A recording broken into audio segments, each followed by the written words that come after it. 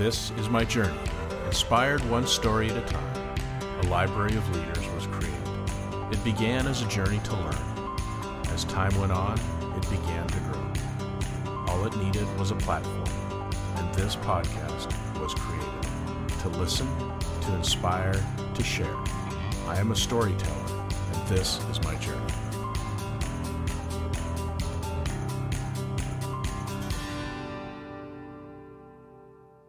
Welcome to another episode of Profiles in Leadership. I'm your host, Steve Anderson, and today our guest is John Robertson. Inspired and driven by his values, John is a facilitator, a coach, a guide for his clients as they test, discover, and expand what they can do. John is the founder and president of Fort Log Services. He focuses his services to an encouragement-based approach. He has 30-plus years experience and is a leadership development specialist, a certified trauma treatment specialist, and a certified grief counselor. He is a workforce wellness expert and a culture alignment specialist. We just had a great conversation today, and we talked about values and purpose and conversational IQ. His insights are based on spiritual, emotional, physical, and psychological makeup of what drives human beings, and just that the destructiveness of loneliness, and there seems to be an epidemic that's throughout North America with the feeling of loneliness. So just a really interesting discussion about leadership, what's important, what to focus on. I think you'll really enjoy it. So let's dive right into the discussion with John Robertson. John, welcome to the program. It's really great to have you today. My honor, and I really appreciate being invited. Thank you, Steve. You're more than welcome. Why don't we just start out by telling us a little bit about your background, always interested in where people grew up and where they came from and how you got to doing what you're doing now. Well, best way to describe the background is a mosaic, because I've got a little bit of this and a little bit of that. Okay. And I'm not trying to break into a song, but I actually started out living down east in Canada, it's called the Maritimes, and I actually got started in crisis intervention because of a mine disaster, and some friends of mine were obviously walloped by it, and then we moved to Northern Ontario and had some significant events up there, as well as I actually started out as a pastor, a minister, a clergy, whatever title. And what I started to discover, or what I discovered, or what I found most frustrating, was people trying to work harder at something to reset what was, instead of taking whatever the catalyst was to say, okay, what do I want this to become? Because I can't rewrite history. So how do I want to grow forward? And so then I started doing work with EAP, employee assistance programs, and realized that a lot of times organizations treat symptoms instead of looking at, okay, where is this behavior coming from? What's the motivation behind it? And that's how I ended up doing values-anchored work so that people thrive through crisis or change. But added to that, leadership is the kind of persons that people trust, want to follow, even when they don't like them. So it kind of sounds like what you're saying then is don't try and recreate what once was. It's more like embrace the change and look to the future to do things in a different, hopefully better way. Well, exactly. And Steve, I can guarantee you, and I'm not prying, but we all have things in our past that if we had the ability to rewrite history, we might say, yeah, I probably wouldn't do that again. Right. And so what does it mean as this point of time to say, okay, how do I want to grow forward? How do I want people to describe me non-physically? And then what am I going to do about it? And so when you're working with companies and groups of people that are in crisis, let's say, What do you feel like is the most is the thing they struggle with the most? What do you need to help them get through or change their mindset about? The first thing is, and I'm not advocating take up smoking. I want to preface that with, I'm not saying take up smoking, but we need to apply the smoker's principle. And smokers do three things that organizations and people need to do when we're dealing with significant events, crisis or whatever. First is do some deep breathing. And that doesn't mean mindfulness training and everything else, but it's literally take a breath.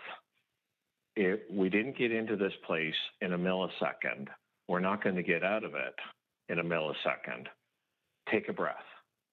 The second thing is smokers take a break. They literally leave what they're doing and take a break.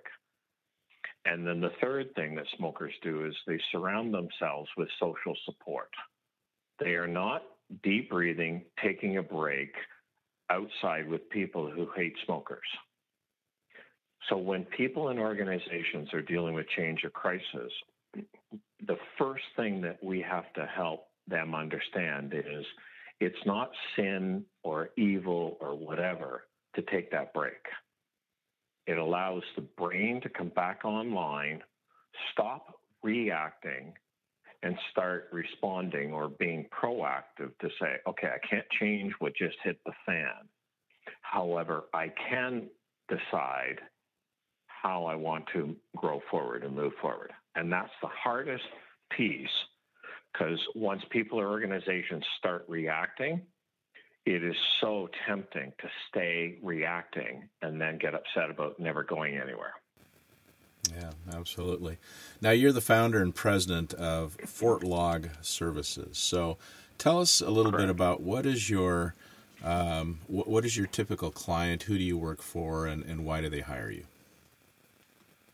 I do small, medium-sized business, and what's happening is twofold. Organizations or leaders are trying to get, keep, retain. So the terms you use today is recruit and retention. But they're trying to get them the right people, the best people on the field. Jim Collins called them disciplined people, disciplined thought, disciplined action, but trying to get the right people on the bus. Right.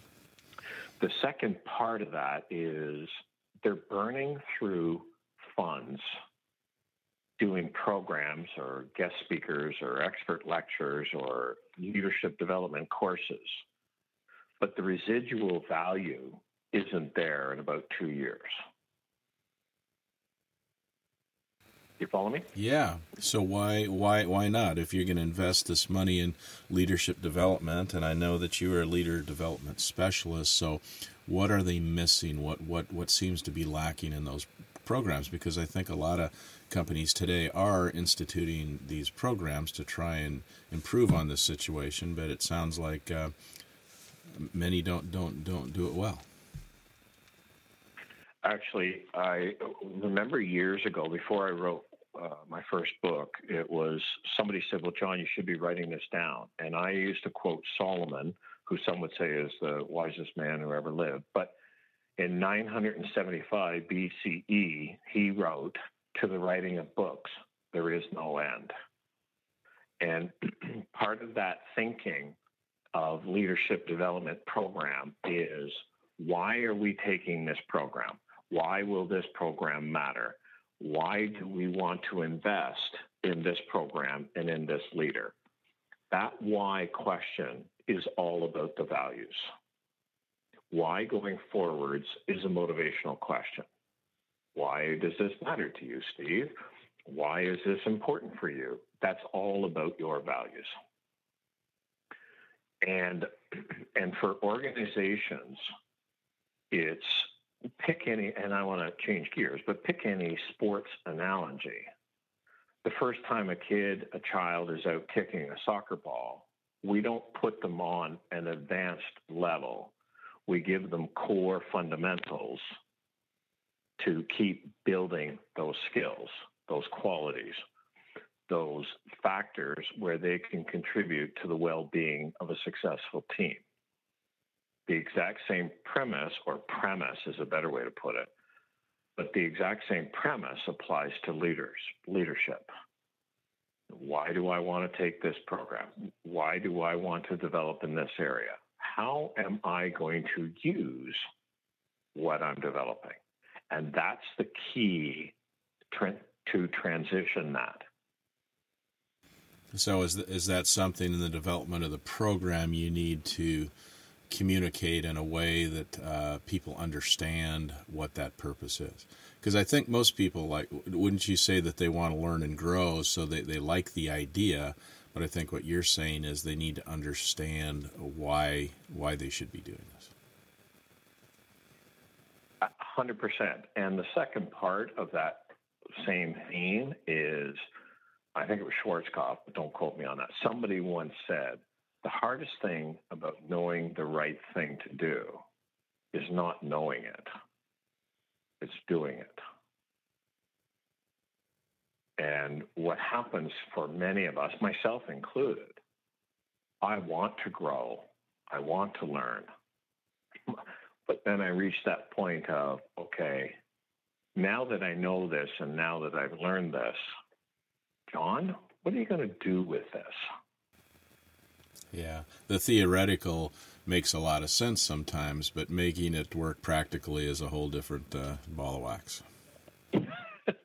Yeah, and how many times, and I think sometimes I wonder if our education system in North America fuels that program model, because we put people in school for X number of years, and when they graduate, we say, you're educated.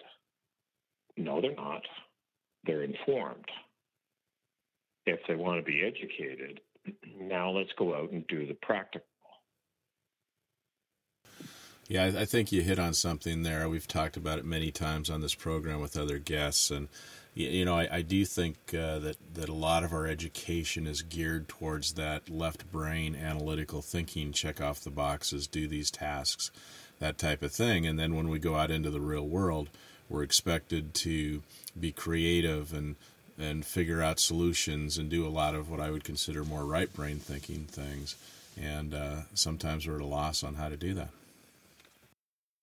And what often happens is, in the real world, a lot of the how do I help people trust me, follow me, respect me, whatever discussions, it's a lot of soft stuff, which is really hard to get. So communication. I can take a course on communicating, but that doesn't mean what I just said impacted you in a positive way. Right. Well, it's just kind of like, I think it's, I saw that you refer to it as conversational IQ. So tell us what that means, and I think this is related to what you're talking about now. Well, and Dr. Judith Glasser founded that term, and one of the things that she pointed out is how we communicate with another human being can actually trigger fear and distrust. So I might be 100% absolutely bang on, accurate, factual, to go with the comment you made, completely right left brain. However, when we're dealing with people, right brain, I might be 100% wrong.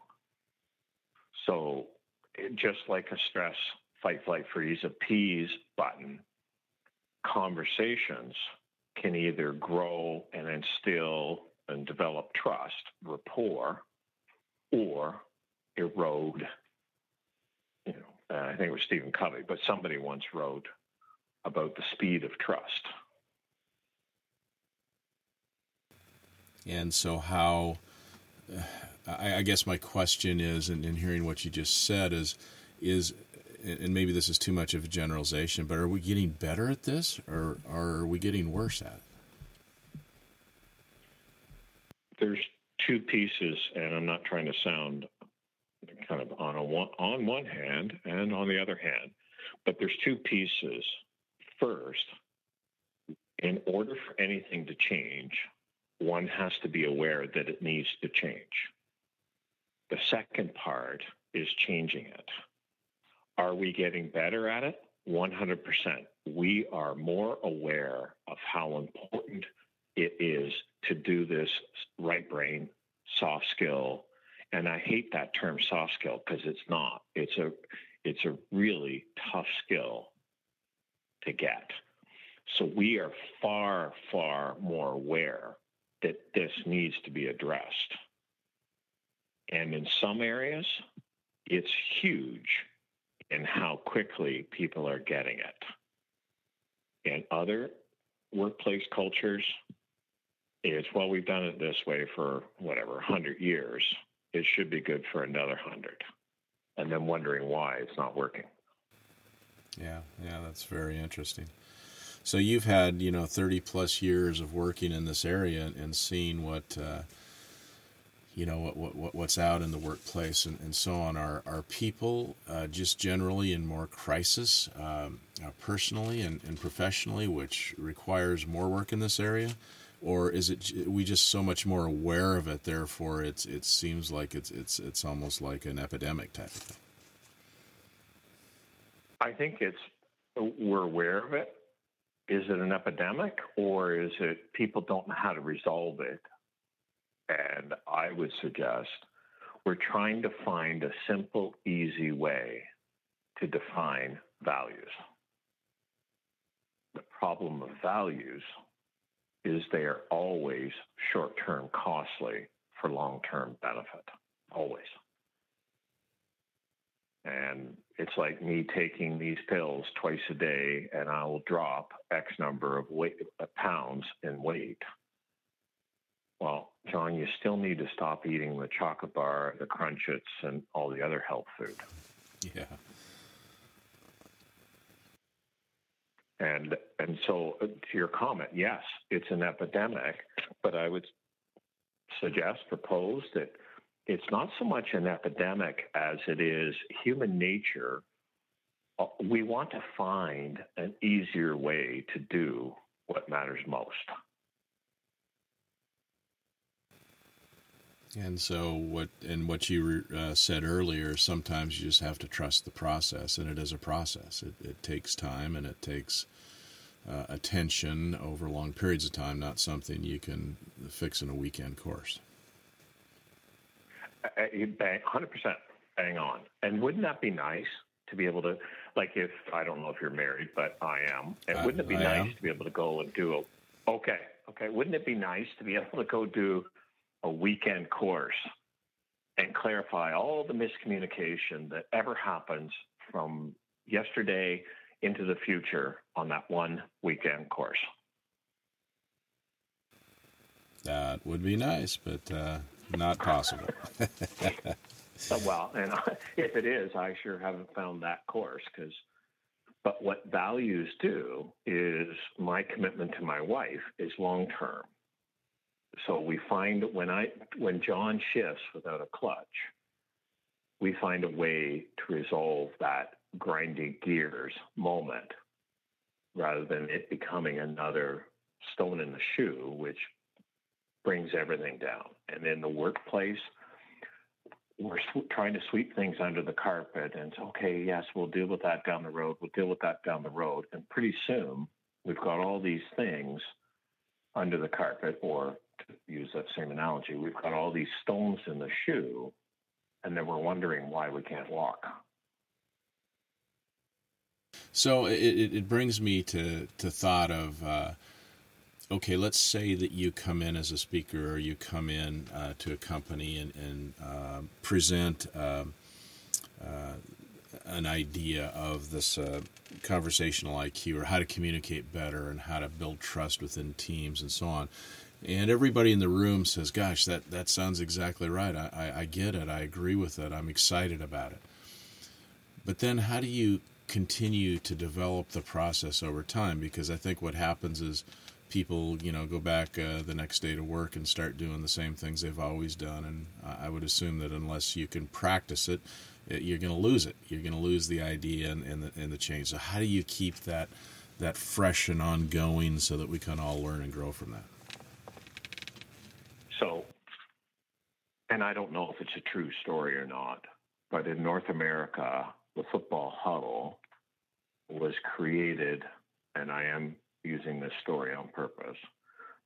The quarterback for one team had a hearing impairment or some kind of impairment. So when they stepped up to the line, everybody knew the play they were going to run, including the opposing team.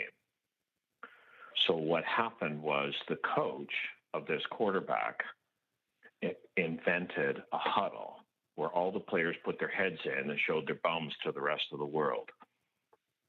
They defined the play so that when they went up to the line, they were just ready to run it. In order to implement this, we have to start thinking huddles. Okay? Who's your encouragement group? Who's going to lock arms with you to pat you on the back or lower it 12 inches when it's needed to help you define your values, roll them out, implement them, and brainstorm when it doesn't go according to what you thought it would. And leadership starts with, my favorite question is, how do you want people to describe you in a non-physical way? That boils back to my values. So, yeah, go ahead. Go ahead. No, go ahead. I was just going to say, we talk about values, and I think we all agree that having core values is important, and identifying your values is important. But sometimes it's hard to put those into practical terms in an interaction or a specific event in the workplace. So how do you incorporate that, and how do you live by that, and how do you know that you're getting it right? So, for example, when I know what my core values are, then I'm able to say, triage, why did I behave that way? And one of the things that frequently happens around values discussions is we don't agree in writing to our definition of the value, whatever it is, but more importantly, describe what that value looks like in practice. And it's that behaviors of that value being lived that becomes the implementable piece. And I don't know if implementable is a word, but sorry? No, that's good. I think it's a word. Okay, well, it's because I learned to speak more gooder since I've done my schooling. There you go. And so one of the things that we have to start doing is picking those people that we can be, and it doesn't mean that we'll ever do Friday night pizza and wings together. We're not that kind of a friendship. But it's those values-anchored huddles where here's where I want to implement this value over the next 2 weeks and start practicing it. So, just to be transparent, one of the values that I got called out on in a non-aggressive way was I asked my kids, and we have 3 of them, but I asked my kids, how would you describe your dad in a non-physical way? 1, my daughter, I know that you love your work. Number 2, I know that you love what you do. Number 3, I know that you love your job.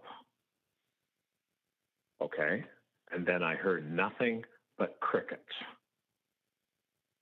Now, that's not a negative, but for me, that was a negative. I do not want my 3 kids to be able to say, Dad loved his job, and not be able to say anything else.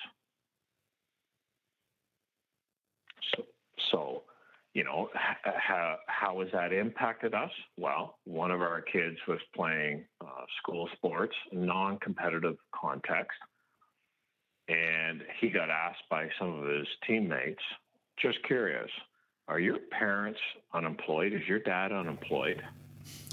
No. Why? Well, he's always at our game. For me, that was a value statement because nobody is going to judge me if I sacrifice my kid's sports game to do that work thing. Who are those people who are going to encourage us, hold us accountable or responsible, or challenge us to uphold those values because they're short-term costly? And same principle applies in work. A lot of organizations spend a lot of time doing what's called respect in the workplace training.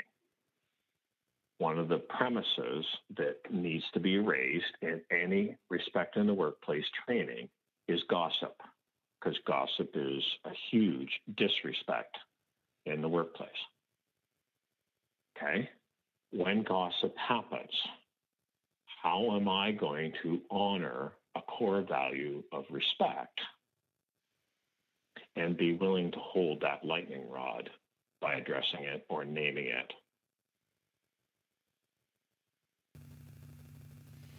I think that's a very big point, but hard for people to do, which is basically calling out behavior that is not appropriate. And so to be on a good team, I think that's what good teams do, is they call out people that show behavior that doesn't fit the team values. And so it's very important, but not often done, I think. And to that comment, when the values are not clear, it can't be done because our behaviors reflect our values. If I value whatever, money, you can expect my behaviors to follow suit. Yeah, and there's definitely that, and then there's also just the piece of people don't like conflict. I mean, they don't like to, if you call somebody out on their behavior, more than likely they're going to react. They're going to push back, and so now you have a conflict, and now you have to deal with that. And part of that conversational intelligence, part of that values ethos, means reframing it. For example, all sports are really just conflict. However, people have agreed to the values, to the rules that they're going to play by to compete well. And conflict isn't a negative in a sports or baseball, hockey or football game. But where we run into problems if we don't clarify what football we are playing. And there's 4 footballs. There's Canadian, American, Australian, and European. Everybody's talking football. We're just not going to play very well together. Yeah, excellent point. And a woman actually pointed out to me, she said, and don't forget, John, those 4 football all have different balls. And I never even thought of it, but yeah, she was absolutely right. So, sometimes I think that we can look at extremes and learn things as well. And I know that you're a certified grief counselor, and you mentioned earlier in this program today that you kind of got your start doing that. And so when you talk with victims or people that are really dealing with extreme grief, what do you learn from that, and how do you experience that and transfer that over to leadership training and conversational IQ? Well, it's actually simple by reframing grief. Emotional investment equals intensity of loss. That's all grief is. Most people think grief is death related. No, it's not. It's dealing with loss. And emotional investment is, okay, some people, look at retirement. Some people who are emotionally invested in their careers end up huge repercussions when they retire. Emotional investment. And And so what does it mean for leaders? First of all, the event is never the real crisis. Change can be a crisis for some people. So to expand on that a little bit. So you just said that the event is never the crisis. So, for example, if you decide that we're going to restructure the company that I'm part of, well, that might be more traumatizing to me than 20 people getting laid off. And so therefore, as a leader, what's most important is you helping me to understand versus well, John, it's not a big deal. Let it go. Don't worry about it. Yeah, another thing that I've read about you is that you've worked a lot with Indigenous peoples, First Nations people. So tell us about that experience and how that's helped you kind of shape your ideas of how to be part of a culture. First thing that we have to do is be willing to ask the questions and be humble enough to say, okay, can you help me understand what your values are? Because when somebody says, well, we know what our values are, when I'm trying to walk and chew gum here, so just give me a second. So when we're serving a culture that's not part of our culture, we have to be willing to ask them those questions to say, okay, what does the, for example, there's one culture that's Haudenosaunee values. One of their values is good mind. Okay, what does that mean? Versus coming in, thinking or assuming or operating as if I know what you mean by a good mind. And what comes out of that is you end up teaching me, whoever the you is, you end up teaching me what you mean when you say that. Respect is another one. Many people say, well, one of my core values is respect. Okay. What does respect mean for you? Because I might not share the same definition of that value of respect. And so when we're working with different cultures, we have to be willing to ask those questions rather than assume I know. Yeah, so with whatever team you're on, you have to take the time and do the work to define what those values are and what's important to the team. Otherwise, assumptions are made, and that's where things go awry. And we end up with conflict because, well, you asked me for my feedback, observations. I wasn't aware that you didn't really want them. And you know, and it's not good or bad, but if we don't ask those questions, clarify that thinking, we can end up getting caught operating out of our own understanding of what is meant instead of us. When you said you wanted accountability, I wasn't aware that meant you were telling me to do the job. I just next time, just say, yeah, I John, just I need you to do this. Yeah, be direct. It's so interesting to me because I think in our culture today, especially in the U.S., it's like we're so polarized, and And we can agree on the exact same facts and the exact same statement, and then depending on what TV channel you're watching or what political person is speaking, it can mean, I mean, it's just mind-boggling to think, wait a minute, those are the facts, but there are two so different perspectives. It just blows you away. It's hard to get your head around. And it's not a new thing, though, because if you go back to the kids' games, we used to call that the broken telephone game. Right. Remember that? We'd all sit in a circle. Yeah. And I mean, I was a civilian, but I worked with municipal police service and their victim crisis unit.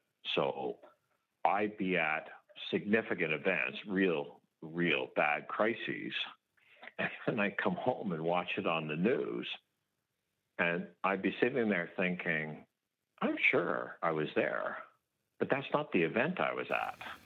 Yeah. And to exactly your point, wow, I did not think it would be going in that direction.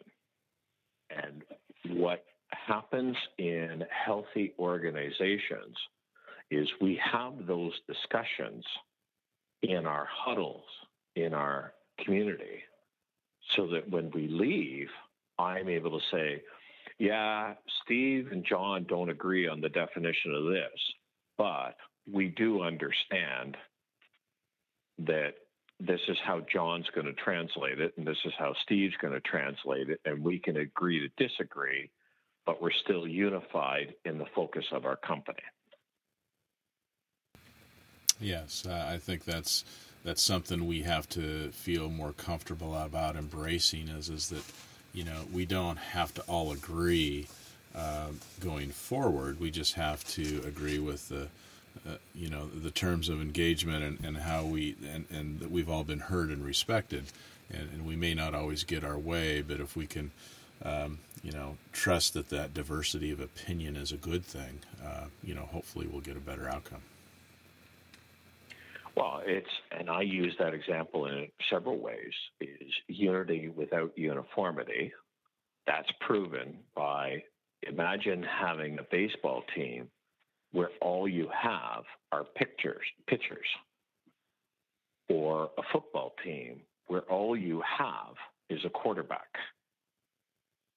Well, you don't need to be a NFL or whatever, a professional ball team coach to know that if you only have a pitcher or you only have a quarterback, you're not going very far in the season. In the workplace, I have to be different than others, and therefore, so the way I illustrate it is think like a body, work like a team. And we're all different body parts, but if we share the same focus, we strengthen the good of the whole. One of the things you talk about as well is kind of the wellness of a company, and I think a lot of times when you hear about wellness, we think of, oh, well, that means we have these self-help programs, or that we have these health benefits to do this and do that. But I think you're talking about something much bigger than that. So explain a little bit about what you think when you come in to help a company with their wellness program. For example, one of the first things and you probably already picked up on this, one of the first things that I do with an organization is we sit down and talk about what they mean by wellness. Because if they think they're going to keep everybody healthy and at work, they're sadly mistaken, or the way I joke about it is they're smoking for more than medicinal purposes. Yeah. And so what does it mean? I mean, everybody knows that business works when people thrive.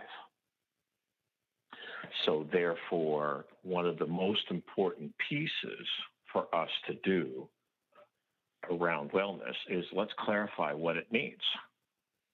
And I have to dumb it down for myself to make it really simple. I look at wellness in the 6 areas of a human being: physical, emotional, mental, spiritual. And that's not religious. If you're my supervisor and I believe you're out to get me, I'm a spiritual person. And moral and relational. So physical, emotional, mental, spiritual, moral, and relational. How are we going to define those factors in wellness?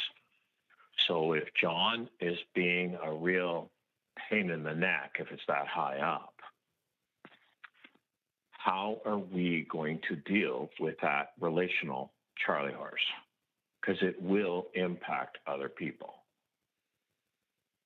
And therefore, when there's a moral wallop, I expected somebody to support me after my mom or my dad or my child died, and I never heard from anybody in the organization. How are we going to deal with those moral Charlie horses? And I call it Charlie horse because any human being who gets a wallop in life, with the right tools, community of support, can come back in the game. But telling a person to skate it off, walk it off, it doesn't hurt, kind of coaching model, makes the injury worse. You've had a physical Charlie horse before, Steve? Oh, yes, absolutely. Yes. And you know that beloved coach that, walk it off, you're fine, it doesn't hurt. Yeah. Acknowledging it makes a big difference. And so think about the emotional Charlie horses.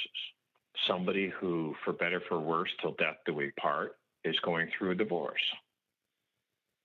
Well, if they're a normal human being with normal human reactions in a workplace, then their head's probably not going to be in the game. Yeah, absolutely. Yeah, that's well said. You know, and it strikes me too as those are, let's just say, maybe normal or common things that we deal with as we go through life, which definitely affect our personal and our work life. And you just mentioned that.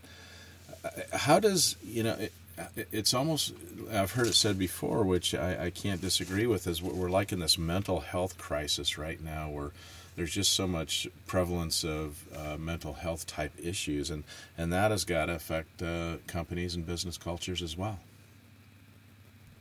Absolutely. But I remember years and years and years ago, there was a woman named Mother Teresa. And I remember her being interviewed. It was the late night talk show guy host, thick glasses. Larry King. Yeah, Larry King. Yeah. And I remember him saying,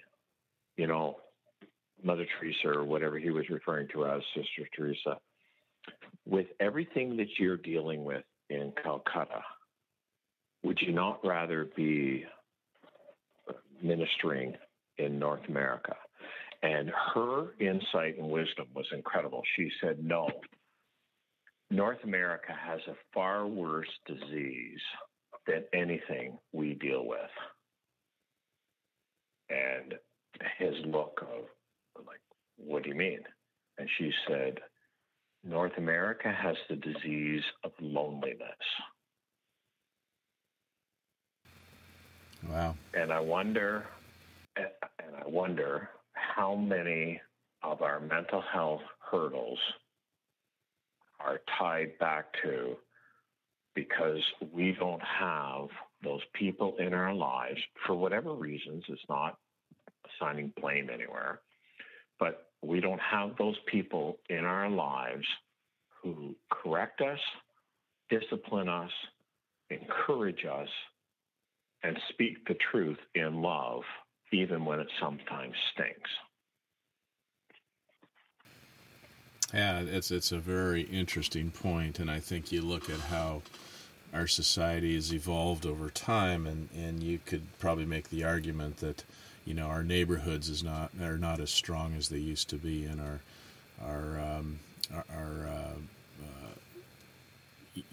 institutions, whether it be schools or churches or whatever, maybe aren't as strong as they used to be, and people struggle with finding their people, finding their tribe, finding their where they can flourish and also learn and grow and be called out on stuff once in a while. So I can definitely see that. And I mean, if you've ever taken a trip, holiday with somebody, and the TV commercial or the brochure and the holiday did not match, it was not kind of a Hallmark holiday. What could go wrong did go, more Griswold than Hallmark. Yeah.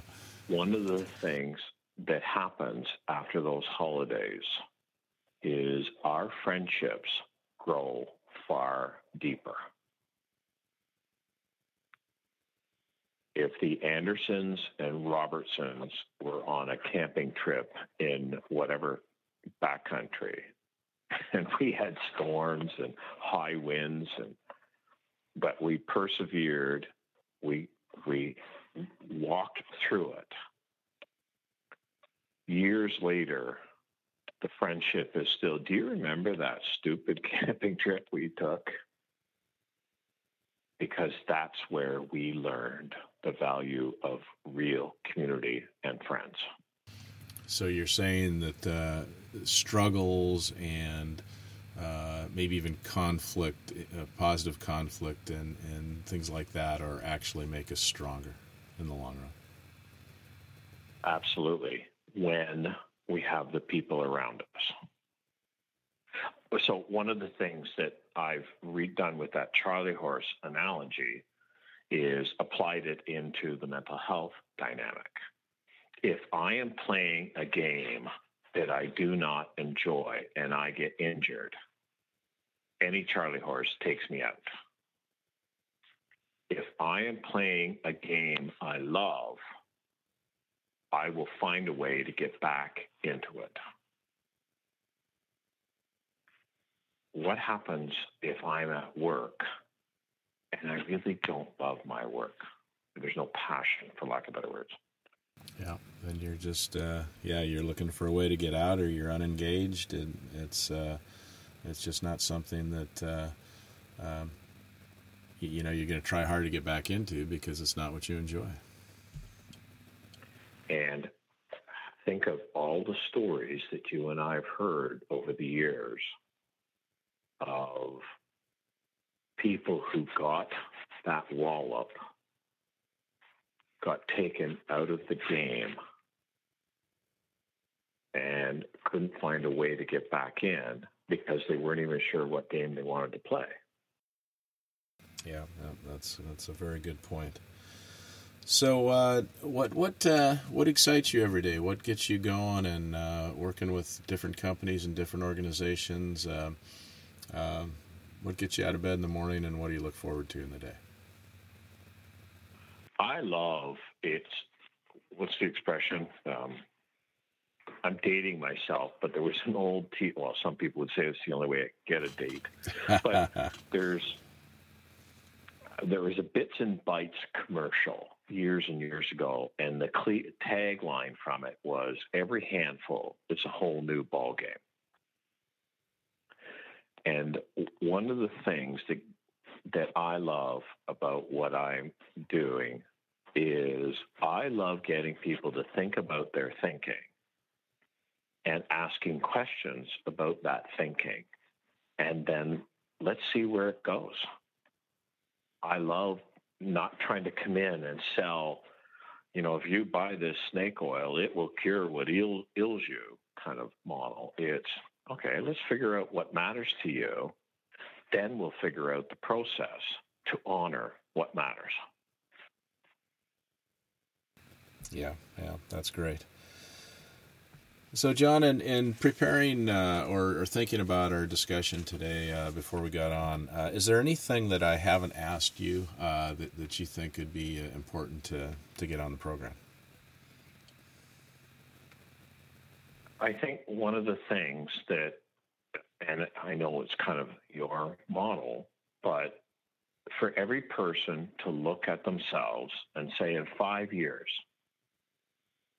what's my profile in leadership that I want people to see in me?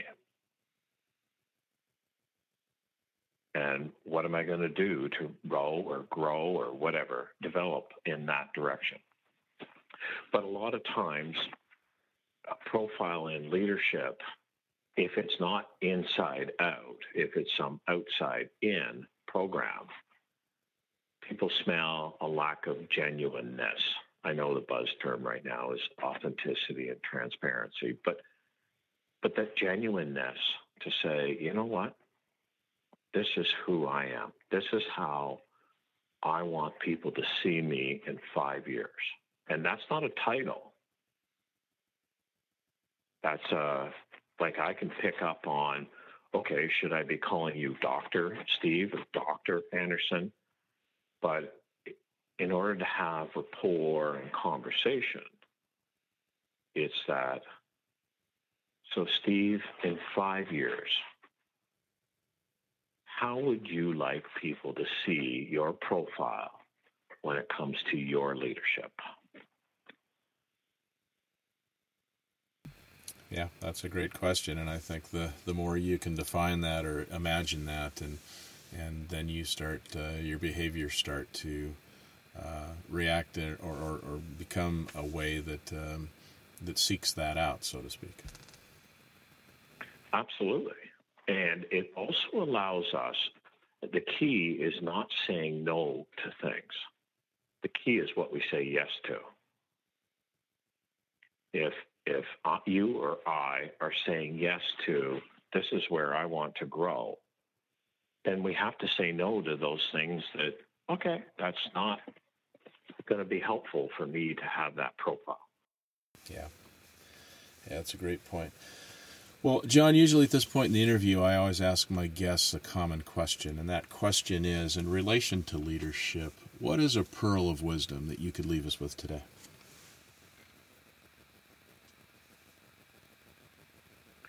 Reframe, I think it was John Maxwell, but somebody once said, reframe leadership to be influence. And therefore, how do I want to influence those around me? And so the pearl of wisdom is, and it was dark humor, but it was that there's two types of people in the world, John. People we love to see and people we love to see go. So, John, what's the influence that you want to have that people love to see you? Yeah, that's great.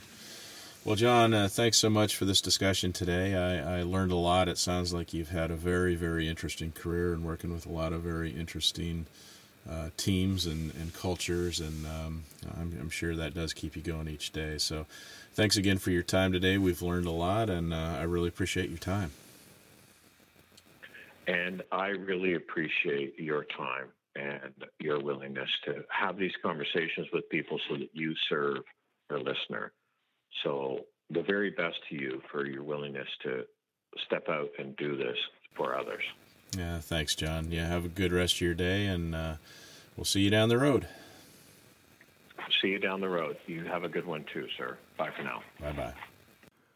Thank you for listening to another episode of Profiles in Leadership. To listen to all my interviews, subscribe to Profiles in Leadership with Steve Anderson on Apple Podcasts, iTunes, and many other popular podcast platforms. Some of these interviews are on video, and you can search YouTube for Profiles in Leadership with Steve Anderson. You can also access the entire library of interviews on my website, orange.coaching.com, and that is orangetheword.coaching.com, and go to the Media Center and click on Podcasts or Video Gallery. You can also enter the website from pilpodcast.com.